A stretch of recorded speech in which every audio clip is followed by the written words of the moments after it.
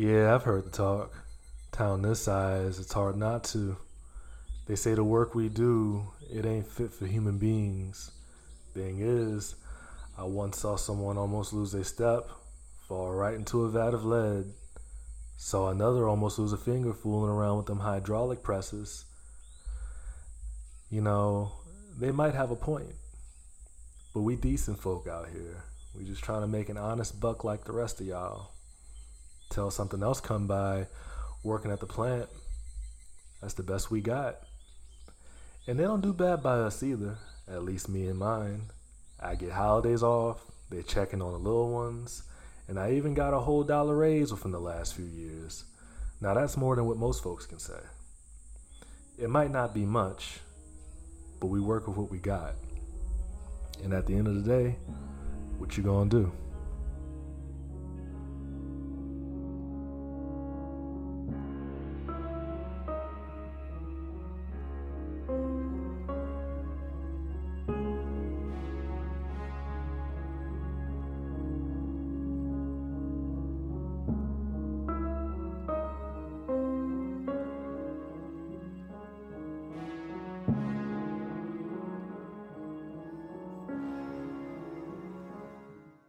Hey folks, Noah here. I just wanted to jump in at the top of the episode to leave an additional content warning real quick, letting you know that we deal pretty straightforwardly with the issue of HIV and AIDS around a child today.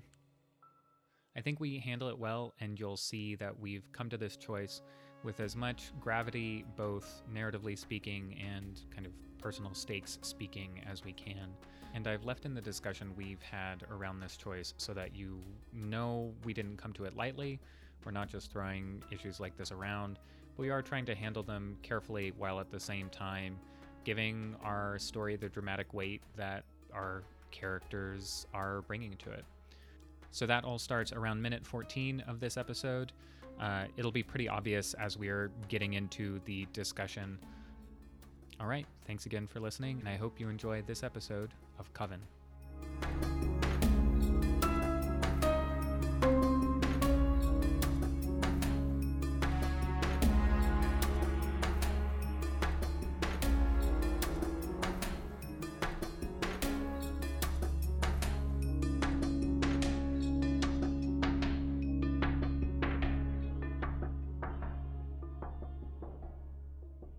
Welcome to Coven, an actual play horror podcast. You can find our content warnings, as always, in the episode description. We're on Twitter at Coven_podcast, online at covenpodcast.com. Our theme music is by the ineffable Ben Cronin, and our cover art is by the wonderful Daniel Stetner. I'm Noah Lloyd. You can find me online at Noah Gola. We've got Gary Slack. Hey, I'm Gary Slack, and I'll be playing Robert Chesmer. Kiefer Katz. Hi, I'm Kiefer Katz. You can find me on Twitter again, I guess, at Huff Dadson, and I'm playing Samson Sycamore. And Sharon Merriam. Hey, I'm Sharon. I'm playing Joan Bataille. And if you have a second to hop over on iTunes, leave us a rating and review. That helps other folks find the show, which would be great and excellent and much appreciated.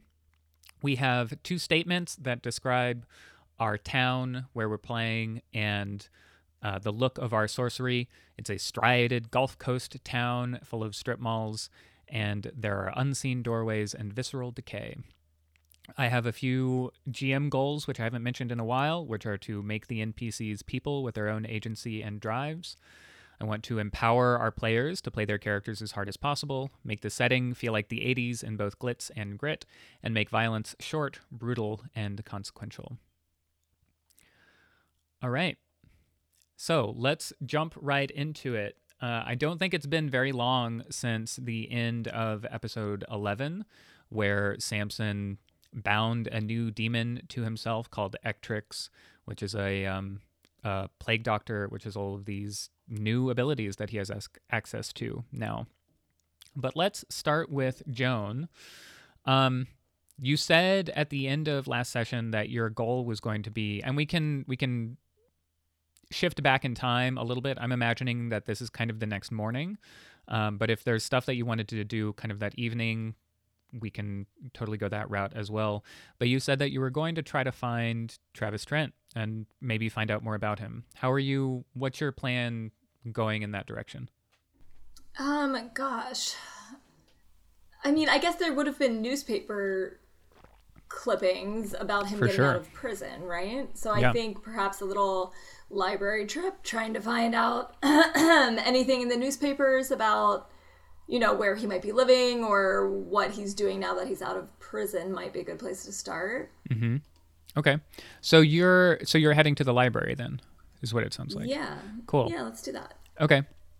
Which Robert has already done kind of some similar investigation at the library, though not in this particular direction, right? I don't think he had the name Travis Trent to work with. Yeah. I think we can call this a lore. I'm going to clear so listeners at home who wouldn't know, we have switched everything over to Roll20, which will hopefully be a bit more straightforward for us, but it's going to take a little getting used to. Joan just rolled her lore. I'm going to I need to kind of extrapolate. I'm not going to make this too tough. Okay. Because we actually know the antagonists that Joan is rolling against, which would be the kind of the sheriff and Elijah and Ezekiel from way back in the day who are trying to hide things, and Jake Brown, actually, from the original conspiracy trying to frame Travis Trent. So I just rolled 3d8 for kind of a lore score because it was a long time ago, and that seemed like kind of the right thing to me at the moment. Rolled an 8, which matched with the highest one of Sharon's, but then Joan rather, beats the other two scores. So Joan, I think what does this look like? I mean, you kind of know the secret, right? You know what you're going to find here, which is news about, actually, and I have something new for you, actually, which I'll add. Ooh. But what you're going to find is stuff from the Kingdom game about Travis Trent being framed, and you're able to kind of put it together, right? That there are these holes. A lot of this is stuff that Jake has already told you, which probably reflects why this was easy enough. But the other thing that I think you find by following Trent's path a little bit through the news is you find news of riots which happened at the penitentiary he was housed in. Let me get back there to my notes here. These riots occurred on October 31st, 1980, so 4 years ago. And they've come to be known as the Halloween riots. A bunch of guards got killed. The warden was killed in these riots. And you even managed to find it's probably like some small magazine article with a quotation tucked away inside it that's like a quote from an inmate talking about how, I don't know, maybe you don't find it in a magazine. I'm trying to think that the riots were started by Travis Trent is the information you find. Maybe it's less important that we focus on the specific detail, but that there is a like layer of fear which is overlaid Trent here in 1980, which you don't see in the earlier writings about him, right? Like that Trent was kind of he was a bit of a wanderer, and he went from construction site to construction site, but was never really in any major trouble with the law, probably like, public drunkenness, that kind of thing. But otherwise, or actually, I think, remembering back to the Kingdom game, that he had committed some smaller crimes, but never anything big. And so there was always a level of shock around this apparently senseless killing of a high schooler. Yeah. So you are tracking, knowing that he was framed in the 60s up to 1980, something changes with him. So that's Plus, something you identify. She's obviously seen him attack her mom with like a demon dog anyway, so she, I assume, knows that he's some kind of a sorcerer. But do you think that she might be able to find out anything from the newspapers about where he might live in case she kind of wants to like case him a little bit? Yeah, sure. That's good. Well, what do you think? Where do you think this guy might be hiding out? like regionally, maybe, if we were to think about what we know of the livery. Probably not like Main Street. I mean, he could be hiding out in the clearing. He could be... Yeah, weren't there some like little like shacks around the clearing? There was one particular shack that we burned down at the end of the kingdom. I don't know. What do other folks think about this? About where he might be hiding out? In terms of places that we know exist already in the livery. No, I was just thinking clearing stuff, but then, I mean, I know we also have kind of like the beachy area, but that might be a bit more expensive. I don't know that he would have a job immediately after getting out, so... What was the name? Could he be like... Oh. What's the current status of the Shay J? Like, has it fallen on hard times? Is it like an SRO where people are like crashing and in and out of trouble? Or I think the the Shay J is... it's right by the beach. Yeah, I think it's actually doing okay because, like, I think one of the things that makes the livery special is its boardwalk, right? And that its boardwalk is kind of a tourist destination a little bit. For like locals, I don't imagine people are flying in from New York to go to the boardwalk, but it is like a local spot to go. And I think I know what he's doing. So yeah, you're able to. I'm trying to think about how you do it, just because my like the investigative side of my brain wants to know what the detail is that leads you to this. Yeah, I mean, I don't know how much would possibly be in like a newspaper in the library, news. Right? Exactly. Yeah. I mean, what you find out, and maybe we can think about what the route exactly was, but what you figure is that it actually looks like he's working in Willie Mae's old job. That he's working as the arcade, the janitor at the arcade. Yeah.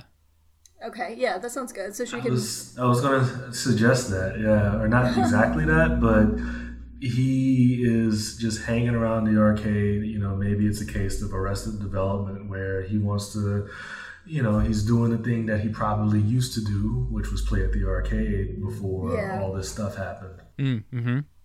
Yeah, no, and I think he's actually gotten a job. Yeah, I like that detail that Gary is suggesting that. So here's maybe what it is, and I think Gary has given me this, is, you know, you find something in a newspaper about how someone says like, oh yeah, he just used to hang out at the arcade and he seems so harmless. And so you start thinking, oh, maybe the arcade is somewhere I should check out, since that's where he checked out. That's where he used to hang out, is the sentence I'm trying to say. And, you know, you make a quick phone call and say like, hey, have you seen anybody named Travis Trent down there? And he says like, oh yeah, he's our janitor. Do you need him? I can get him on the phone. Yeah, okay, so I think Joan would just be like, no thanks, okay, and then just like hang up.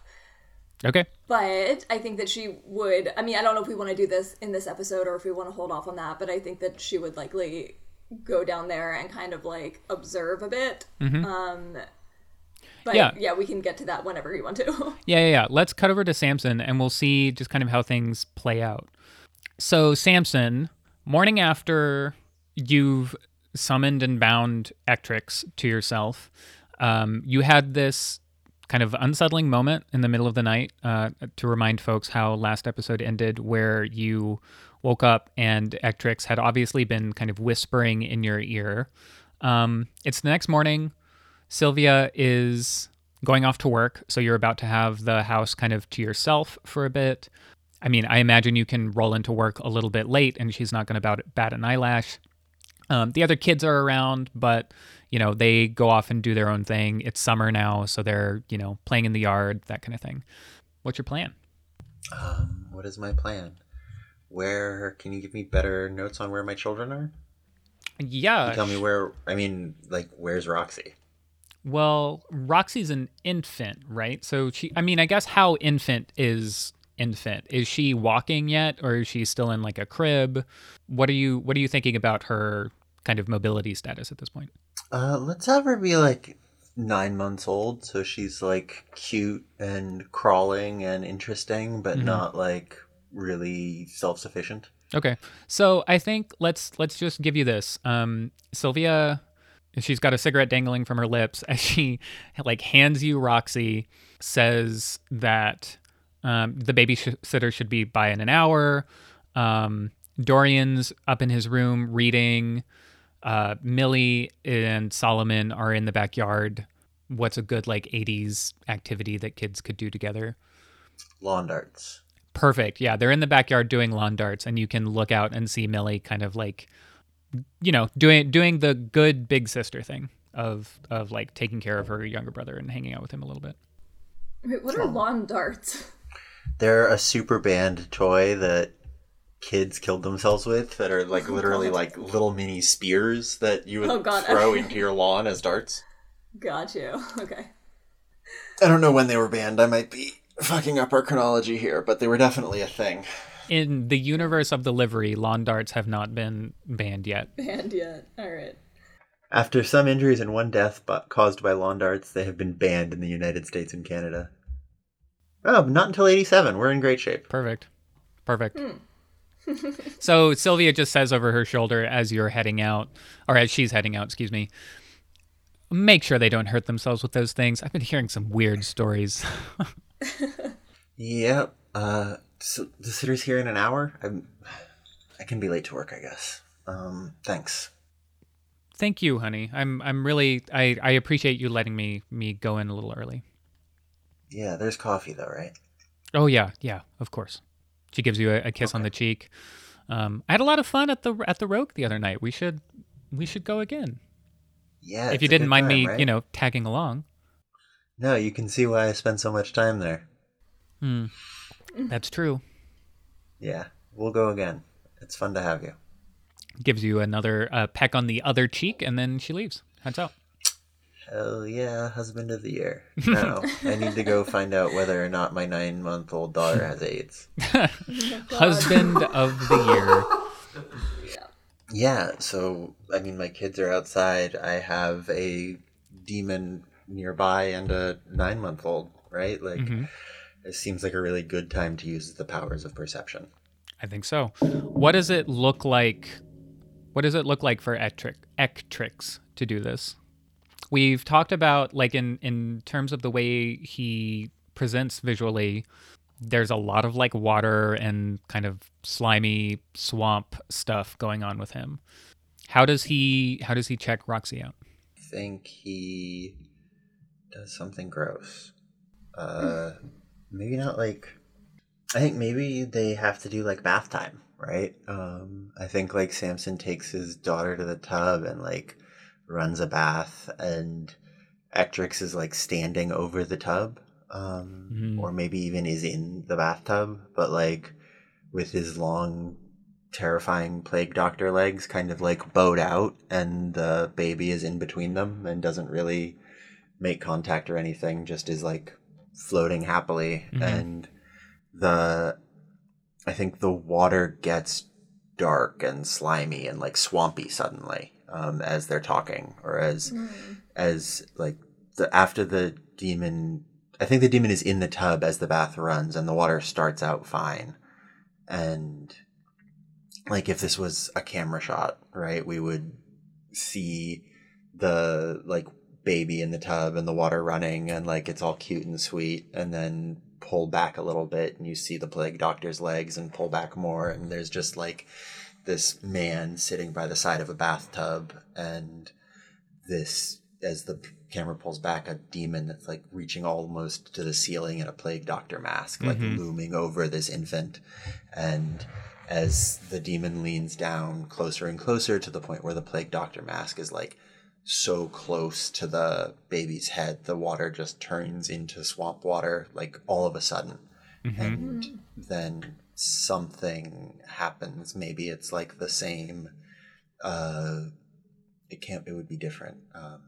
I think that's where we're at. And then I don't know what it looks like I think it depends on, I don't know. Like a little bit of water could get into her mouth. I want there to be some sort of like tracing of her veins or something happening in her.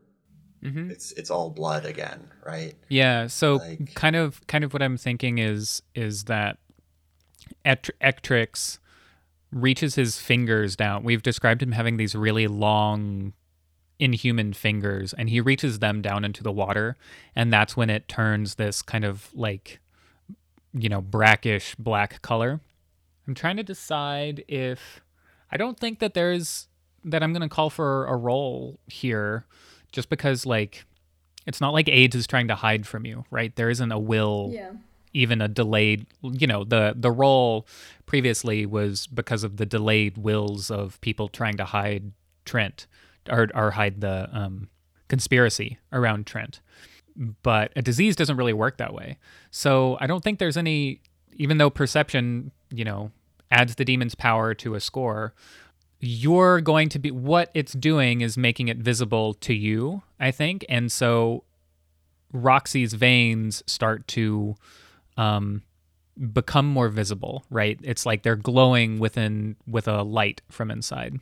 And because I think that this is gonna make for better radio, I think I'm gonna kind of leave this up to you and to the group discussion a little bit. Has she contracted the same disease? If she has, and we can talk about what the repercussions for your character are a little bit, right? So this is the resolution of your kicker. From way back in the beginning, your kicker is the thing that sets your character down a new path. So this is the resolution of this kicker. If she has contracted AIDS, then that's your new kicker, right? Is figuring out how to heal her. What do we think? What do you think, Kiefer? I think it's like really a question I would like to ask you all, actually, because everyone else here is like more horror-y than me. And I think it comes down to like, are we like, for lack of are we in a charming, upbeat horror film? Are we in like Idle Hands, or are we in like The Witch, where at the end everything is absolutely terrible? Like, right. I don't think it has to be absolutely terrible, but it's good to have a challenge.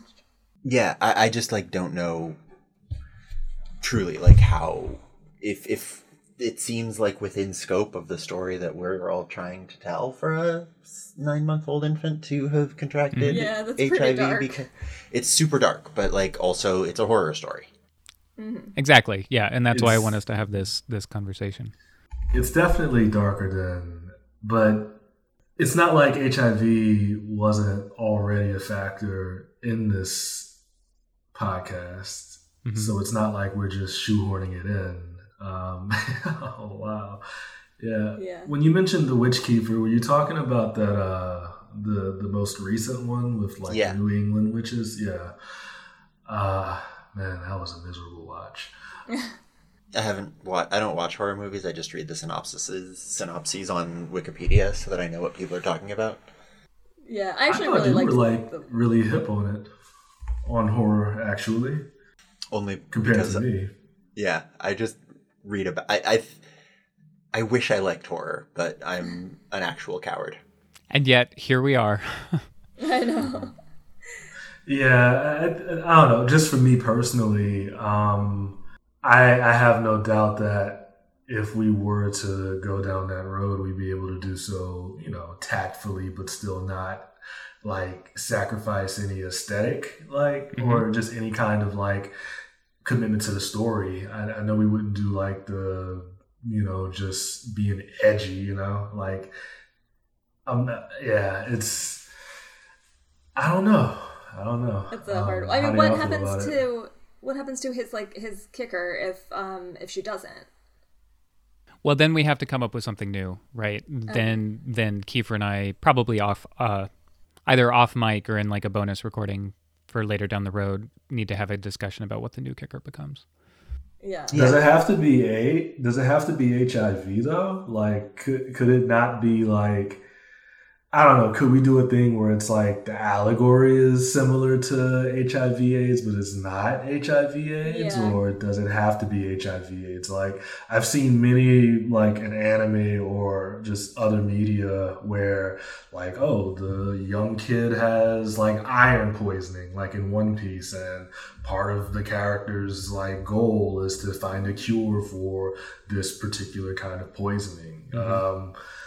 Do we want to cross that line and say this 9-month-old kid has AIDS and we'll, play it straight like that?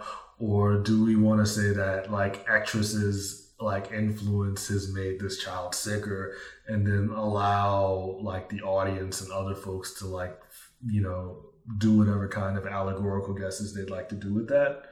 Yeah, I mean, we do also have the whole like demon supernatural element, so it doesn't even have to be like, it doesn't have to be HIV. Like, we could go with a more supernatural affliction if we like, I mean, like you're saying. Yeah, I mean, we do that's actually making me think we do have precedent on this show. And I mean, heads up, I'm leaving this conversation in. Like, I want the audience to hear us have this kind of conversation.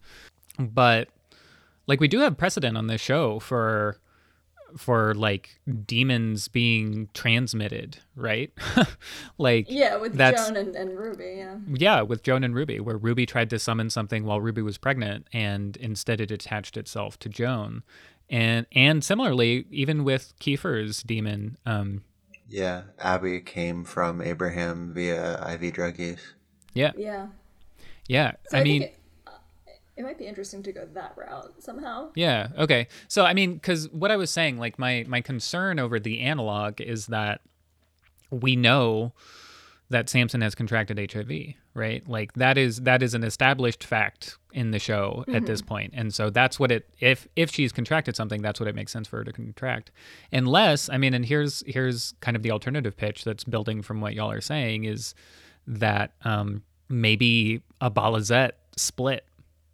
Like, maybe there is a Balazet 2.0, and I'll have to come up with a new name for whatever this creature is in Roxy, which makes for an interesting angle, because then, you know, that's something that Joan has experience with that Samson might want to reach out to Joan for. Yeah. What are you thinking, Kiefer, about these options? I think that to be true to this, I guess I feel like it's not really... It's kind of giving the entire arc short shrift and pulling the punch of, like, right. What's the point of giving Samson That's HIV the other concern, yeah. If Word. there is no impact to it. But I'm also thinking about big how... on his own life. Right. But I guess I'm also thinking about, like, how it would get... For his daughter to be infected, his wife would also have to be. That's true. And... like, it's passed through, like, the placenta and stuff, or like it's either passed through the placenta or during actual birth.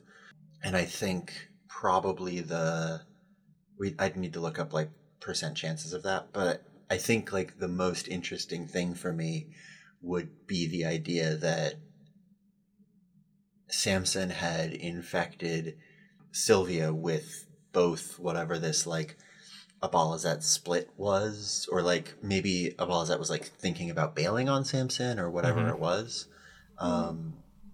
And then when given the opportunity to like actually do this like full split, took it and was like, wait, I don't need to just bail. I can start this whole new life, or however the demonology of that happens. So I think it has to be both. I think it's both like minorly or like partially possessed by a demon that I'm currently thinking of as Zeddy in my head, and also infected or positive, HIV positive. Okay, so we're actually leaning into both. Yeah, I think that's the most interesting thing. Yeah, I mean, I agree, right? Like, I think in terms of keeping the stakes as high as we can, like, I think that's the direction we go in. So, okay. And then Sylvia also just has straight. Right. Like, just has the medical HIV condition. Right. Okay. So that's the direction we're going. I'm going to make a note to put a content warning, like a recorded content warning at the start of this episode.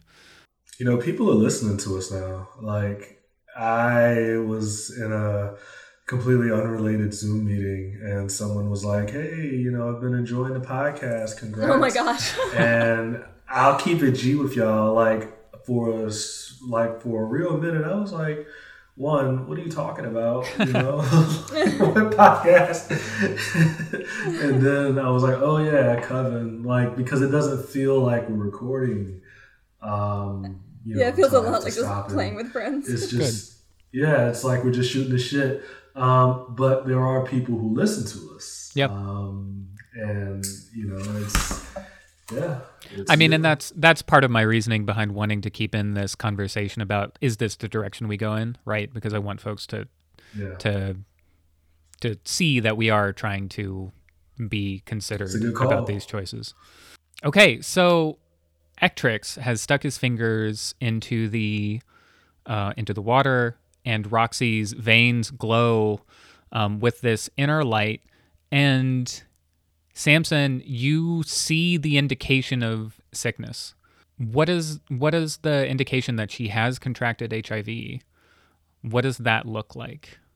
Is it just that the light is like muted? Is it? Yeah, that's almost exactly what I was going to say. Okay. Just like thinking of immunodeficiency virus, right? Like I think it's place, like you can think of the glow as the healthy parts of her immune system, of her bodily response, and like the places where it's not working, it's like dimming, or like there's a visual of, there's some like it's flickery, it's like almost. Yeah, flickery or sparking almost. Like there's a clear sign that something is amiss. Yeah, I like that a lot. Okay, and how does Samson react? Right, Ectrix I think doesn't say anything, but Samson, you know, right? You can tell from what you're seeing. How does Samson react? Badly. Does he manage to hold it together? I think probably Roxy starts crying because she's scared because things are weird and babies cry. Would she be able to see Ectrix? I think if it's doing something around her, then yeah. And she has demon-y stuff in her? Yeah.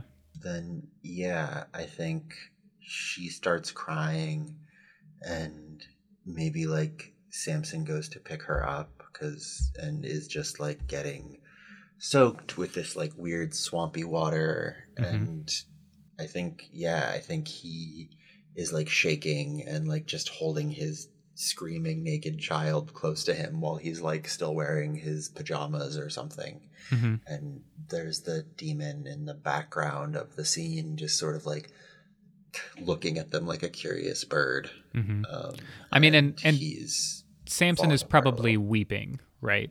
Like at this discovery, that his own actions have produced this result. Yeah, I don't think like sobbing, but I think definitely crying. And then Ectrix says,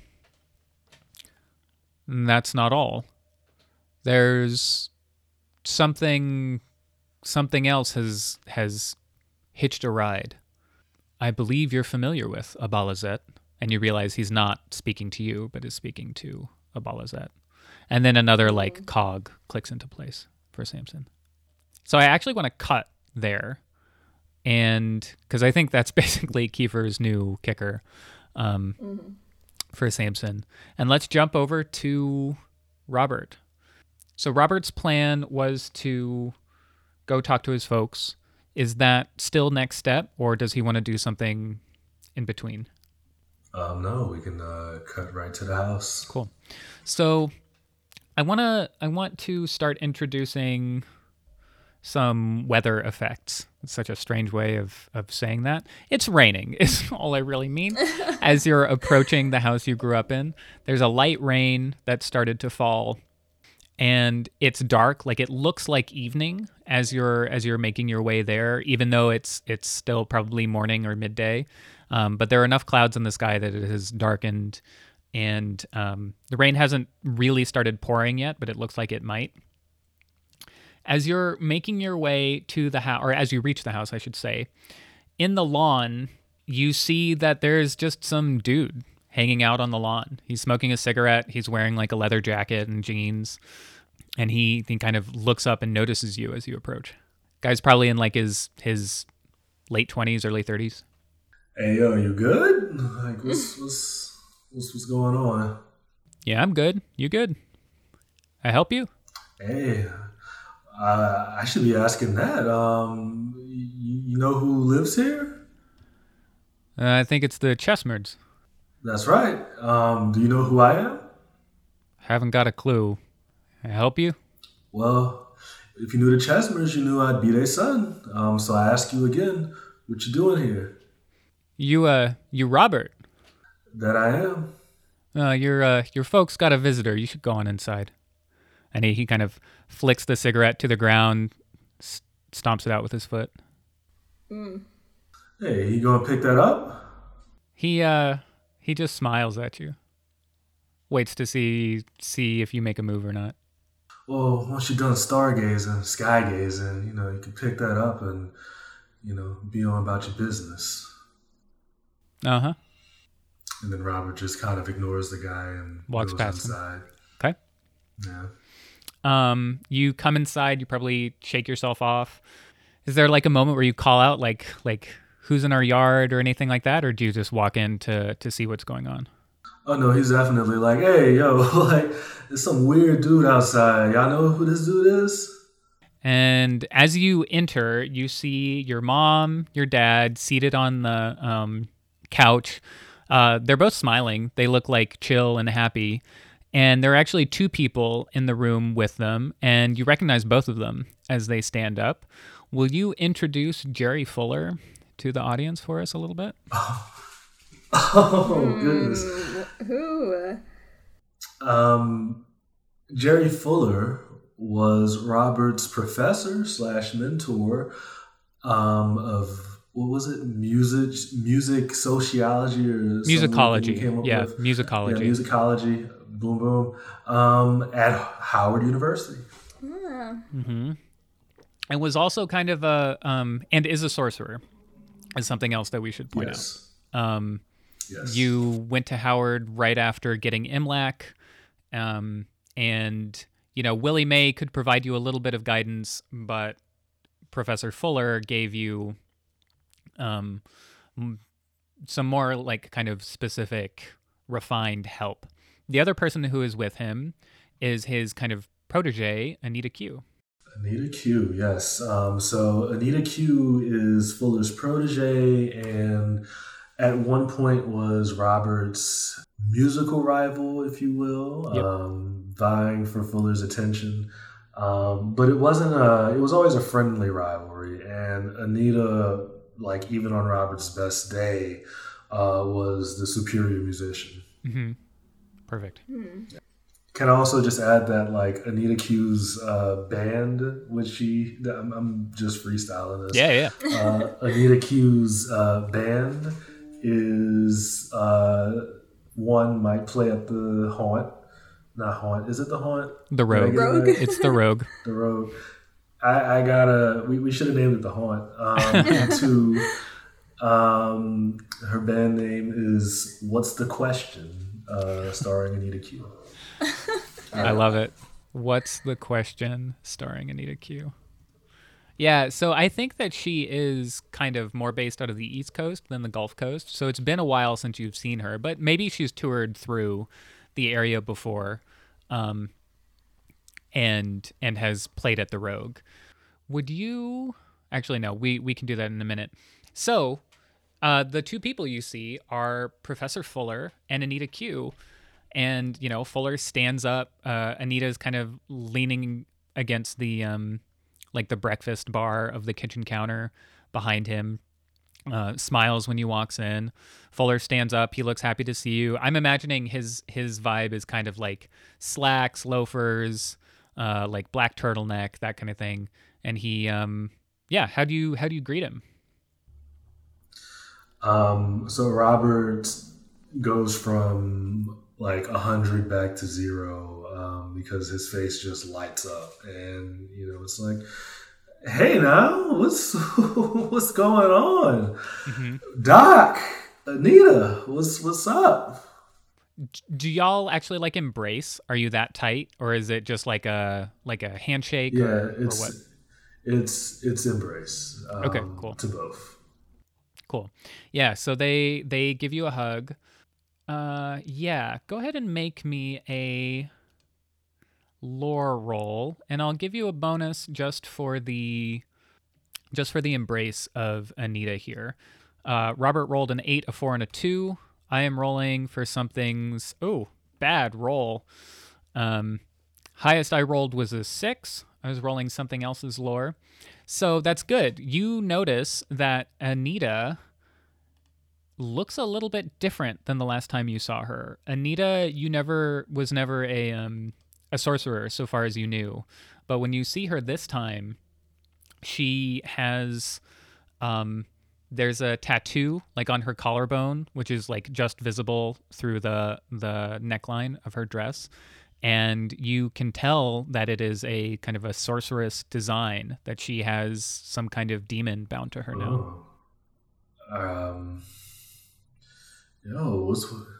Should I have played out that conversation? No. You don't have to. I was waiting for a reaction, but if you're holding on, that's fine. Yeah. So Professor Fuller, he just, he smiles, he gives you a hug, says, I was here to see you, actually, Robert. You'll have to forgive Horton outside. Horton's he's an employee of mine. I just asked him to kind of keep an eye on things, but I came here to see you, and I had the pleasure of meeting your lovely folks for the first time. They've given me this lemonade, and your mom and your dad are both kind of like, they're smiling. Oh, you didn't tell us that your professor was coming. We've heard so much about him, et cetera, et cetera. And there's the general kind of like bustle of people getting together. Hey, well, it's always good to see you, Doc, but tell your mans outside you need to play cool, Tell him to throw his cigarettes away. I'll make sure he cleans up after himself. You have to forgive Horton. He's a bit of a tough customer at times, but that's why I keep him around. It's all good. Robert, would you mind if you and I had a chat somewhere? Sure. Yeah. What's on your mind? He puts an arm around your shoulder, and Anita like instantly steps in his place to kind of keep your parents occupied, and he leads you through the back door. I'm imagining there's like a small awning that y'all can stay under out of the rain. He pulls a packet of cigarettes out of his pocket, offers one to you. No, you know I don't do that. To each their own. He takes it, lights up. How's the bass playing going? I got. Excuse me. What? Lord, that's MLET coming out. I got my little audience out here. Sometimes there may be, 5-10 people show up. It's good though. I got no complaints. Good. I'm glad to hear you're happy. And how is our and he gestures toward your necklace, friend doing with you? He can be a little ornery sometimes, you know what I mean? But he, makes sure that I stay with it. We go out for swims almost every day. Yeah. Excellent news. Fuller sits down in kind of a lawn chair that's back here, invites you to sit with him, and he says, "This little town's been getting a lot of attention lately, Robert. Have you been noticing anything, more unusual than normal happening around here?" I mean, we on the Texas Gulf Course. It don't take much to see some strange shit going on. You know what I mean?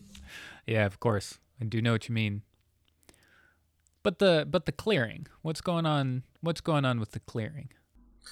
What have you been hearing about, Doc? Let's start there.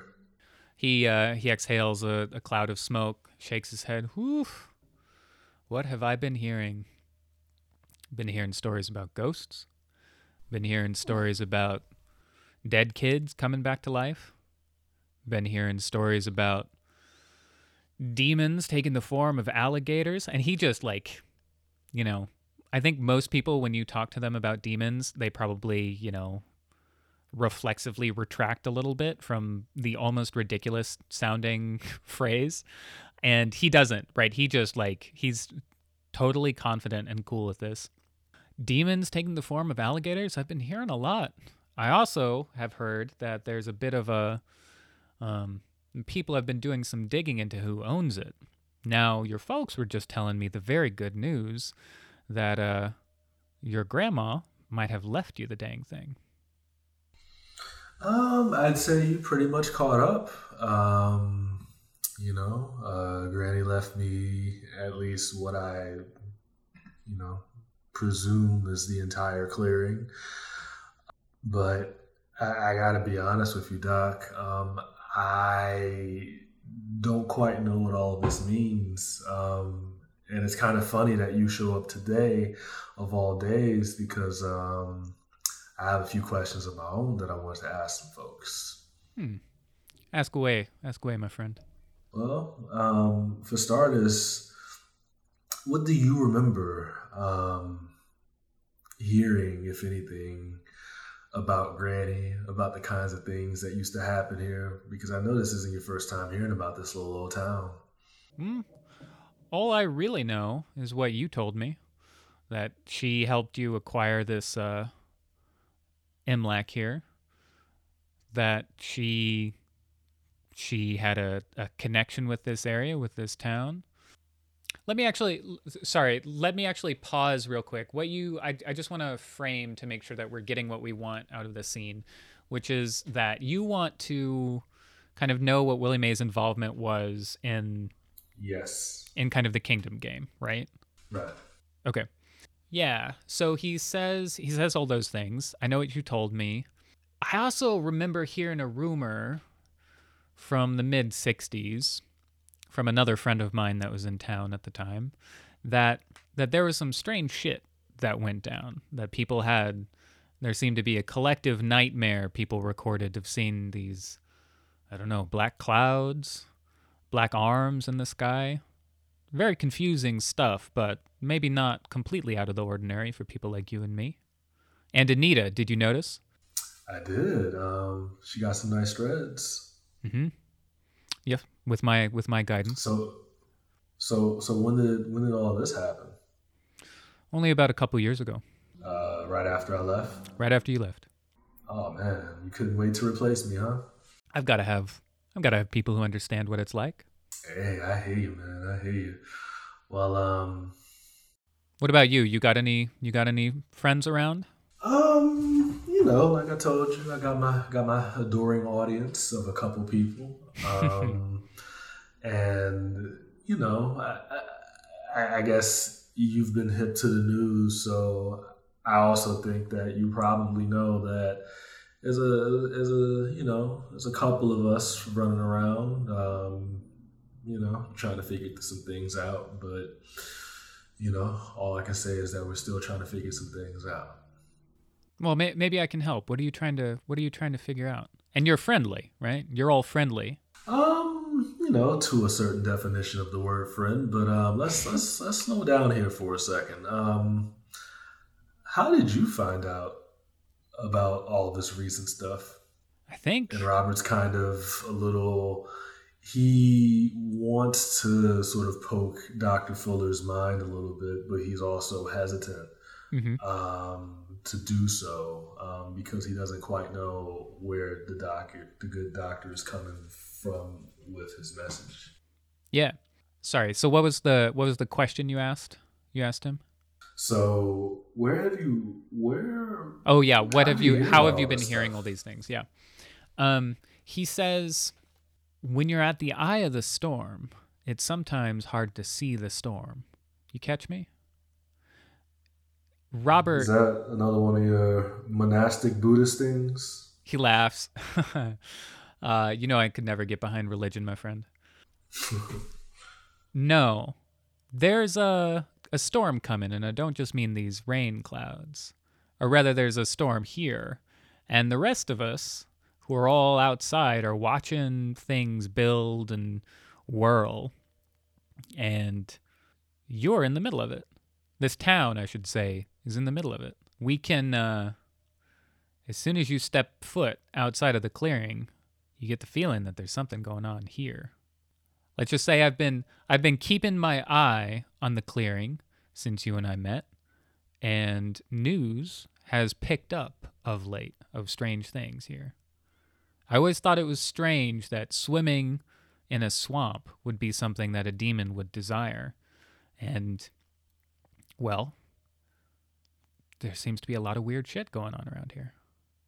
Yeah, it's tough, man, let me tell you. I feel like everyone around me speaks in riddles, and if it's not riddles, then it's something I can't understand altogether. And we're kind of left to, figure out the pieces. Just the other day, we see someone's severed hand behind a dumpster. We see like tall alabaster witches telling us the exact same thing that you're telling me. His interest definitely peaks when you mention the alabaster witches, for sure. Man, you don't deserve that. Yeah.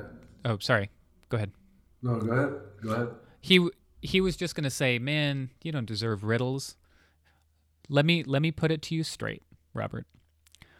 I'm in town because I think that you have a bit of a hot spot on your hands. That the clearing is gonna be a valuable player, let's say, in the coming decades, in our particular circles.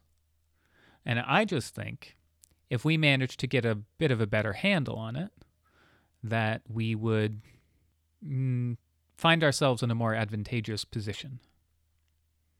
And what I'm hoping that you can do is to help me together, you and me, to make sure that it stays in a responsible curator's hands. You feel me? You understand what I'm saying? Yeah, I dig it. No doubt.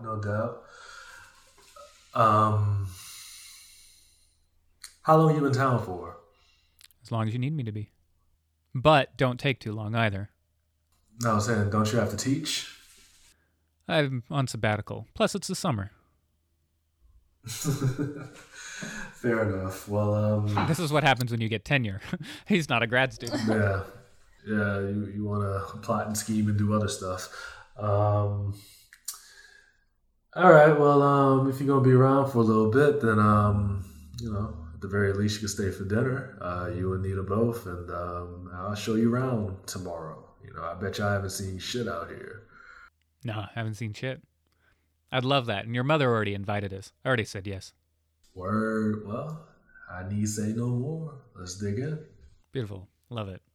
Throughout dinner, Horton, so I'll give you this guy's name. You've got Anita Q, you've got Professor Fuller.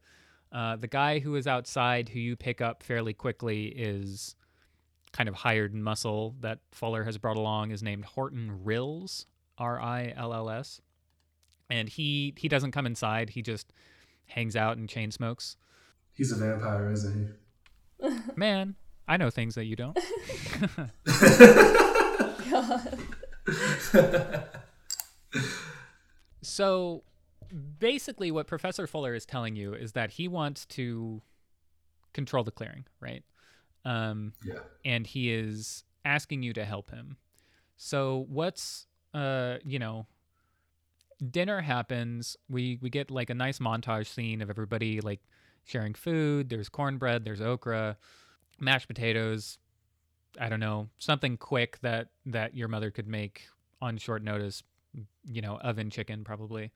And then after it breaks up, everybody heads out. I mean, the folks who don't live there head out the front door. Mm-hmm. And Professor Fuller gives you another embrace and he says, don't let anybody in town push you around, man. You gotta stick with those that know you. I'll hear from you soon, yeah? Hey, bird's the word. I'm interested to hear more about these witches, especially. Bird's the word, man. Where y'all posted up at? I'll come visit y'all tomorrow. Oh, we're at the, oh man. Fuck. He's definitely not staying at whatever little like motel. Okay. So not the Econo Lodge? No, we're not at the Econo Lodge. I don't know. I was going to pick like a specific town, but I don't want to bother doing that. He just says, "Oh, we're at the Hilton over in the next town over." Okay. And you watch them take off. Horton drives them. He as Horton walks down the like sidewalk to the car, gets in, he looks down at your feet. Like Horton looks through the window down at your feet, and there's just like a little pile of cigarette butts that he didn't clean up. And he like gives you a wink and then pulls away. dickhead. So Robert, what's your feeling now, right? Definitely trepidation. Dr. Fuller is giving off very treacherous vibes. Imlac has been able to pick it up, and Robert's kind of keeping his, doubts at bay. One, because he really admires Dr. Fuller as a scholar and as a person. For the same reasons he admires Anita Q. But Imlac is basically telling him, like, see where this goes, but also be ready to strike back at a moment's notice. Interesting. Cool. And he doesn't want to reveal too much about Joan or Samson, although I do suspect that he will want to introduce everyone at some point, to escalate things, as it were. But yeah, it just sort of, it's another heaping of, like, just more people trying to jerk him around. He has Dr. Fuller, he has that party, he has, like, Samson, who's awakened a new demon. Like, how am I going to step up and, sort of take my place as the rightful owner of the clearing? Yeah, I love this. So these are all things that you're thinking as you're kind of walking back through the rain, which has definitely picked up at this point. It's later in the day, so the sun is actually down. It's pouring rain. What are you going to do? Like I kind of just want to stick with you. Like, I want to stick with this moment with Robert where he's having this kind of internal crisis and has to decide what's next. So he actually intended to go home to ask his folks about what had happened back in the 60s with his grandmother. And he even had, like, a sort of, what do you call it, like, mimeographed or, like, copied, like, article of the events that day, and he has circled in pencil the name of Travis Trent, right? The guy who was killed. But seeing that he wasn't able to really bring it up because Dr. Fuller was there, he's kind of left to investigate this on his own, at least for the time being. So I have two, like, branches that I want to take with this. And is it cool if, like, to just sort of brainstorm vocally, or do you want us to just No, absolutely. So one thing would be, like, we mentioned the arcade stuff earlier. Robert too enjoys playing at the arcade on the boardwalk because, for one, that's where Willie Mae used to take him when she would have to watch him while she was on work. And that's kind of where he also goes to just blow off some steam. Sure. The other option would be, because it's later in the day, he goes back to his place, picks up his bass, and goes to the club.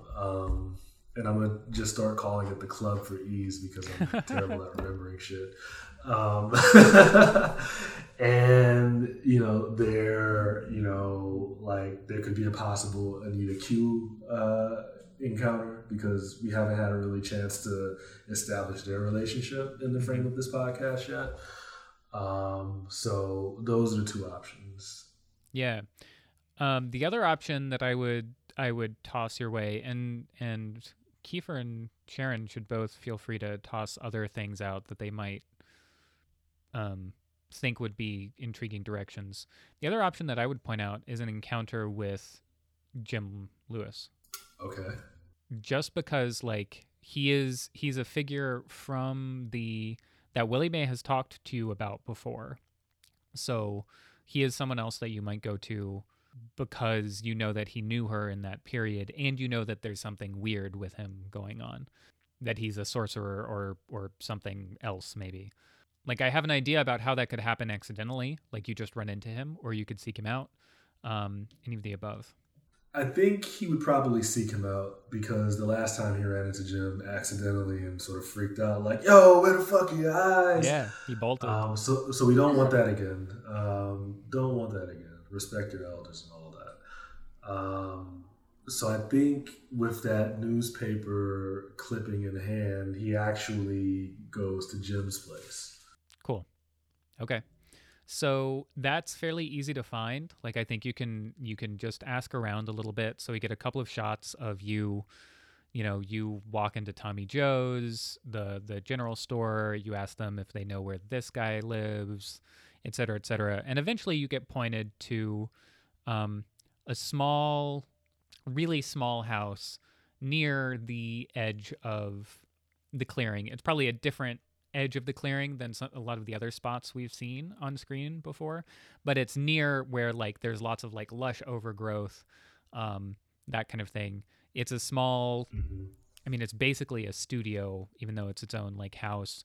There's not really a yard to speak of. You don't see any cars. You don't even see like a mailbox as you walk up to it. Rain is coming down even heavier now. You can see that there's like a flickering light on inside the house as well. All right, so Robert basically dashes underneath the tin roof of Jim's place and is knocking against the sort of screen door, which is like, sort of mesh. And it's like a rattling sound. It's like, "Hey, anybody home?" Yeah, you give it a minute and the door opens all the way. It doesn't like crack open for him to peer out at you. He just opens it, and Jim's standing there. He's wearing exactly the same clothing you saw him wearing at the library. I'm picturing like black slacks and like a white shirt. And he opens the door. He sees you, just like a beat, just like a short moment. And then he pushes open the screen door. You realize neither of the doors were locked. Like he didn't bother locking them. He pushes open the screen door and turns around, waiting for you to come through. "Hey, Mr. Jim, you busy?" He sits down in a kind of ratty, not because it's like dirty, but just because it's old, like a ratty red upholstered chair. That's really what I'm thinking of. Like almost like the chair from The Matrix, right? From the opening where when Morpheus is first explaining everything to Neo. He sits down in this chair and there's an identical one across from him. There's a little like iron stove in the corner of the room, which is keeping this room extremely hot, and it's burning. That's where the flickering light was coming from. And he sits down, looks up at you. He doesn't say anything. He's just obviously waiting for you to sit down in the chair opposite him. All right, you got some nice dudes up in here, Mr. Jim. I think I'll just help myself here. My bad about the other day. I didn't, I had a track meet to go to. You know how things just go to catch up with you. Would have stuck around. I had a track meet to go to.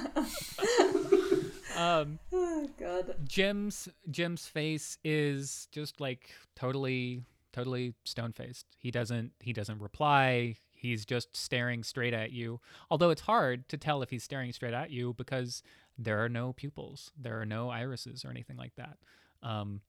Again, they're just like holes in his face.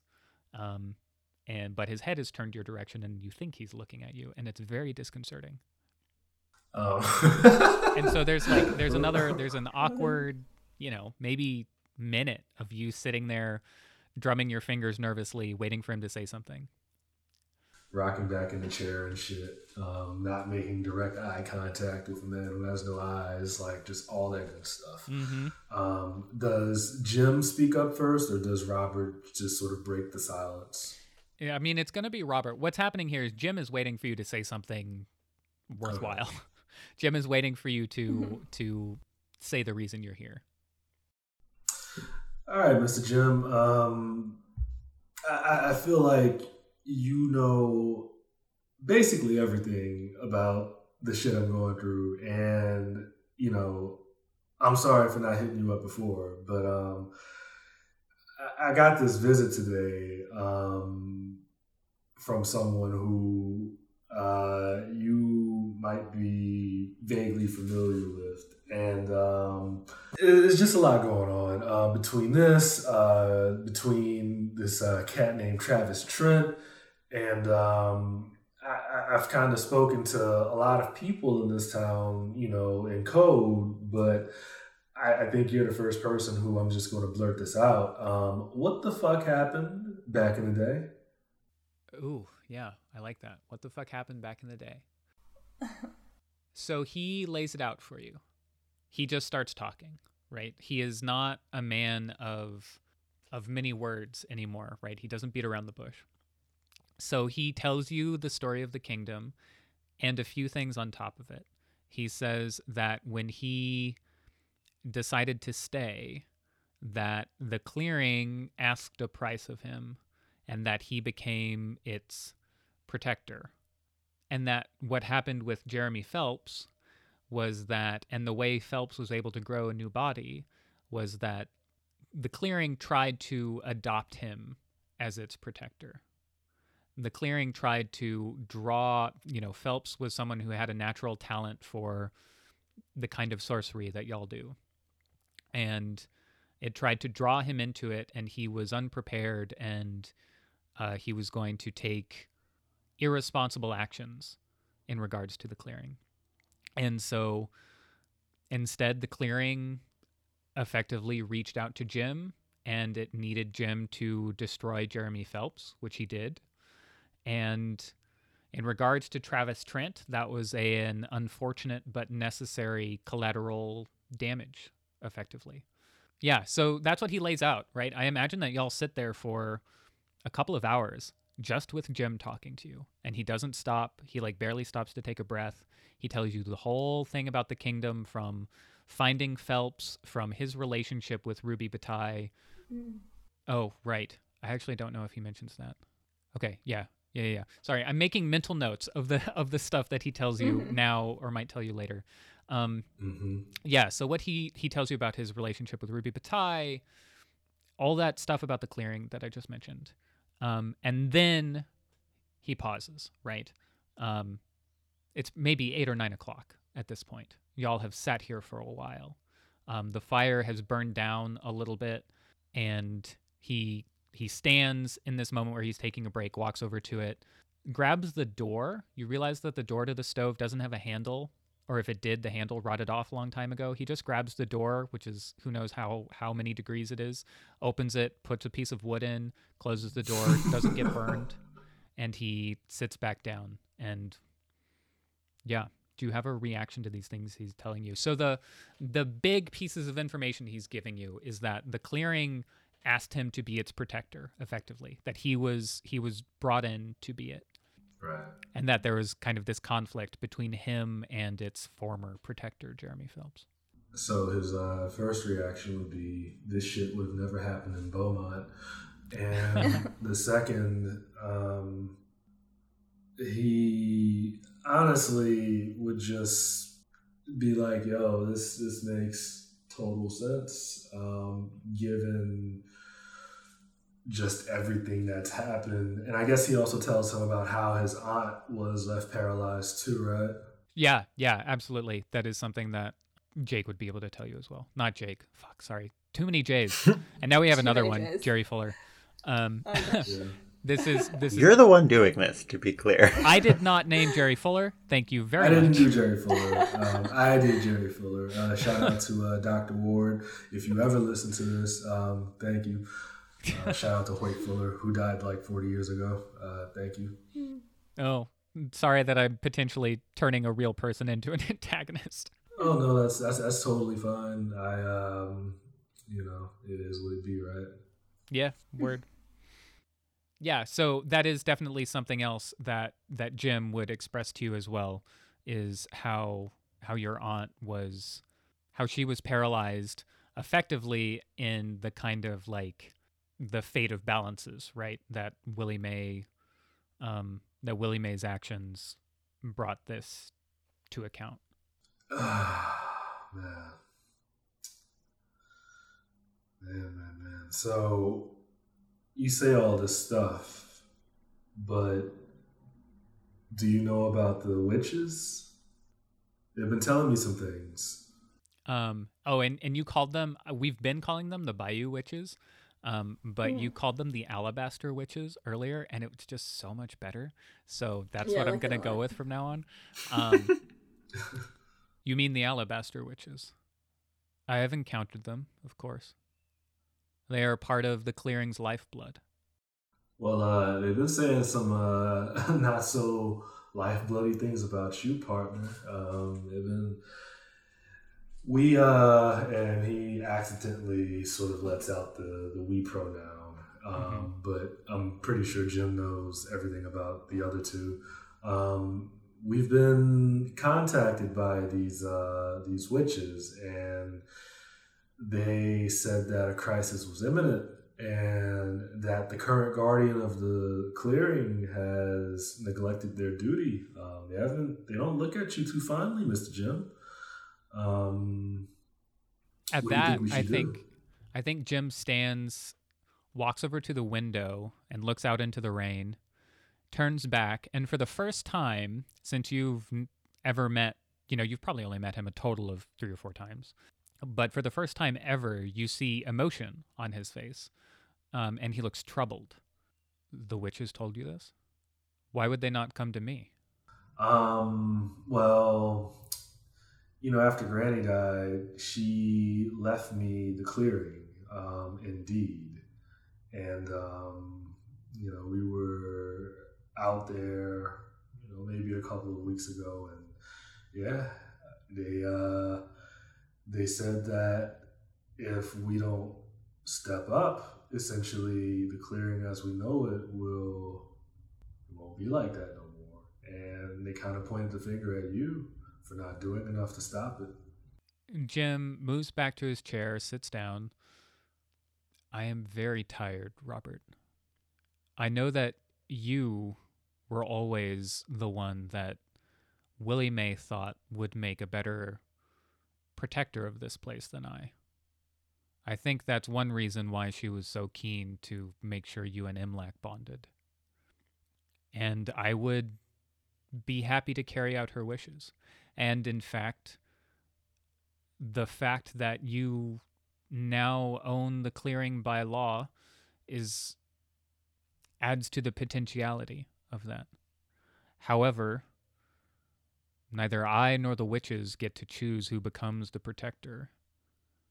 And I think that the clearing has its eye on your friend.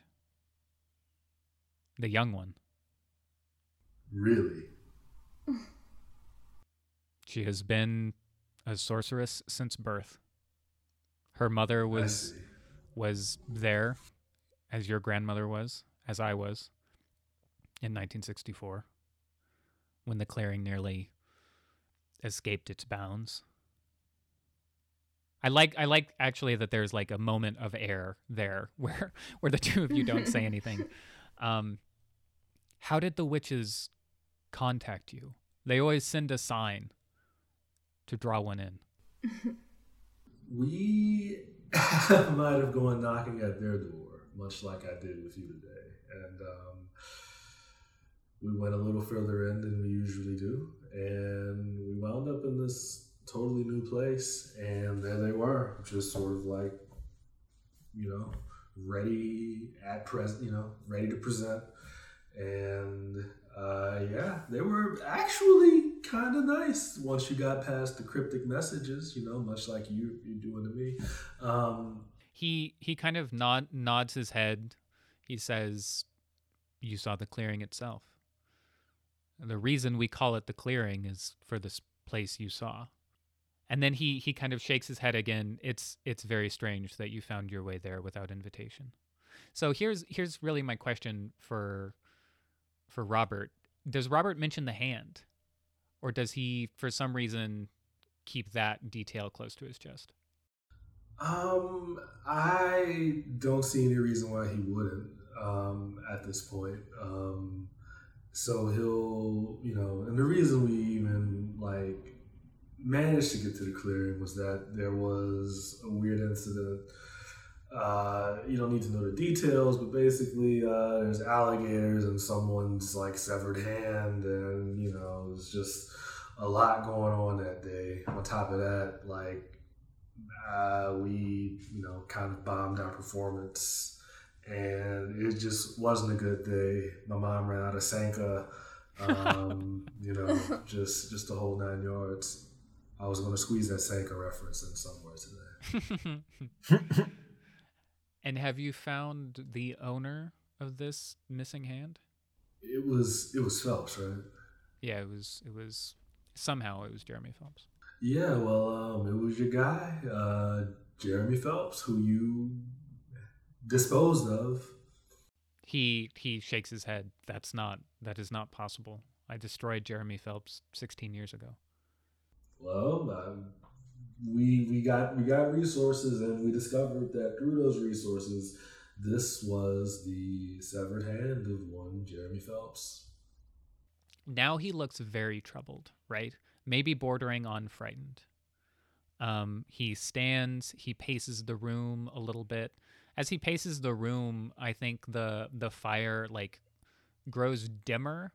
It's almost like shadows are increasing in the room to match how Jim is so troubled. He's just kind of like, again, just shaking his head. This should not be possible.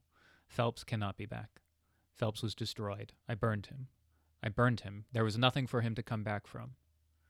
Well, I mean, doesn't matter what happened.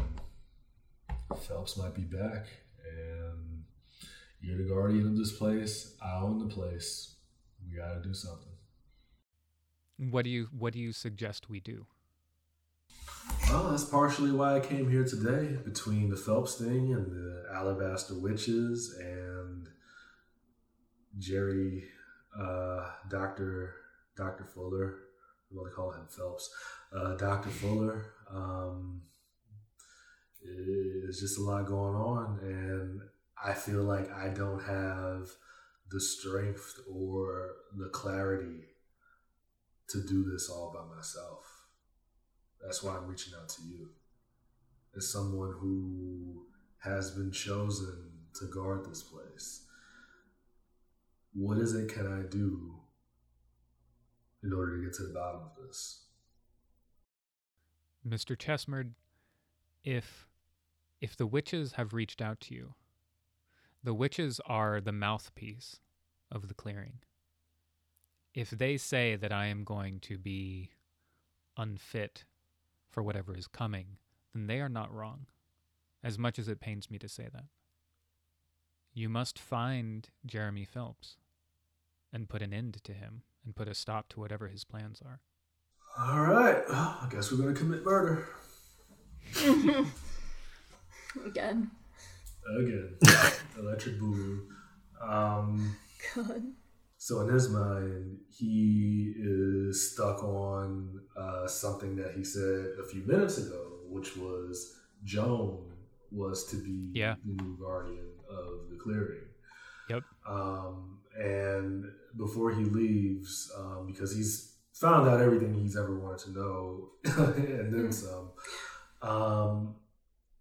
But he turns around as he's leaving, and the rain has kind of slacked up, but it's still pouring down. And he goes, "The girl you mentioned, Joan, should I tell her about this?" I was literally about to say, "You must do what you think is right, of course." How does he phrase it? He doesn't quote Star Wars. That's good. You should follow your conscience, Robert. So to Ted Cruz. Oh, yeah, never mind. Revise. No, I mean he says that he trusts your judgment, right? He says to do as your intuition tells you. And I have one more thing I want him that he's going to tell you as you try to leave. But if you have other questions for him at the moment, I don't want to curtail that. Now let's say I don't tell her about this. What then? Either the clearing will have its way or you will. I don't know what to tell you beyond that. Well, I certainly appreciate it, Mr. Jim. And let me know if you want to stop by. You want me to stop by with some actual food? You look like you're starving over here. I stopped eating a long time ago. Yeah, I can tell. So as you are you turning to go at this point? It kind of sounded like what you were planning. Yeah. As you turn to go and you open the door, Jim calls out to you. You said that Jeremy, Jesus Christ. You said that Jerry Fuller is in town. That's right. He and I had a relationship when we were younger. I would not trust him if I were you. I see.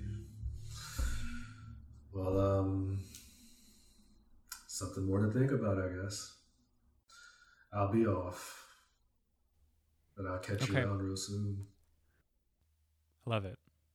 Let's, just to wrap this episode up, let's cut over to Joan, just to get kind of our last beat. Joan, you approach the boardwalk. Are you doing anything? It's let's just say it's about the same time, right? By the time you steel yourself and get ready, and maybe you even decide that coming under the cover of night would be more advantageous to your plans. So, we cut to the boardwalk at about the same time as this conversation is wrapping up. Have you taken any kind of special preparations beforehand, or are you just coming to try and scout things out and you're going to try and stay back if you can? I think she's going to try and stay back, like kind of just like peer in the window a bit. I was going to say go the dog route again, but Travis Trent has already seen her as a dog, so maybe in normal human form, just kind of doing a slow walk by the window of the arcade and peering in. Mm-hmm. Yeah, you don't see anyone as you do your slow walk past the arcade. Do you head inside? Yeah, I think she does. Cool. So the arcade, especially this time of night, the overhead lights are low to non-existent. There's lots of like clattering of pinball machines. I had to remember what that word was. Other 80s appropriate arcade games being played, flashing lights, sounds. You proceed down the aisles, and just as you're about to give up, you turn around and you run into kind of a one of those pushed trash bins, and standing behind it, wearing a janitor's uniform, is Travis Trent. He's looking down at you. He doesn't look friendly because that's not his face, but he just says, "Are you lost, little miss?" And you can see in the trash bin is the corpse dog, which is it has its front paws on the edge of the trash bin, and it's just like panting, looking around it. And that's sorry, go ahead. Oh no, I was like, he's like pushing it around like a stroller. Yeah, exactly. Oh my god. And it has cloak, so other people can't see it. You have encountered it before. You're a sorcerer, so you can. That is where we will cut this episode for today. Thanks everybody for listening. I think we did like a ton of really good work today, both in terms of like, talking honestly and collaboratively about what we want the story to look like from here, and made progress towards both like things like kickers and moving against antagonists and figuring out what's up in this weird town of the Livery. So thanks everybody for listening, and we will see you again in 2 weeks.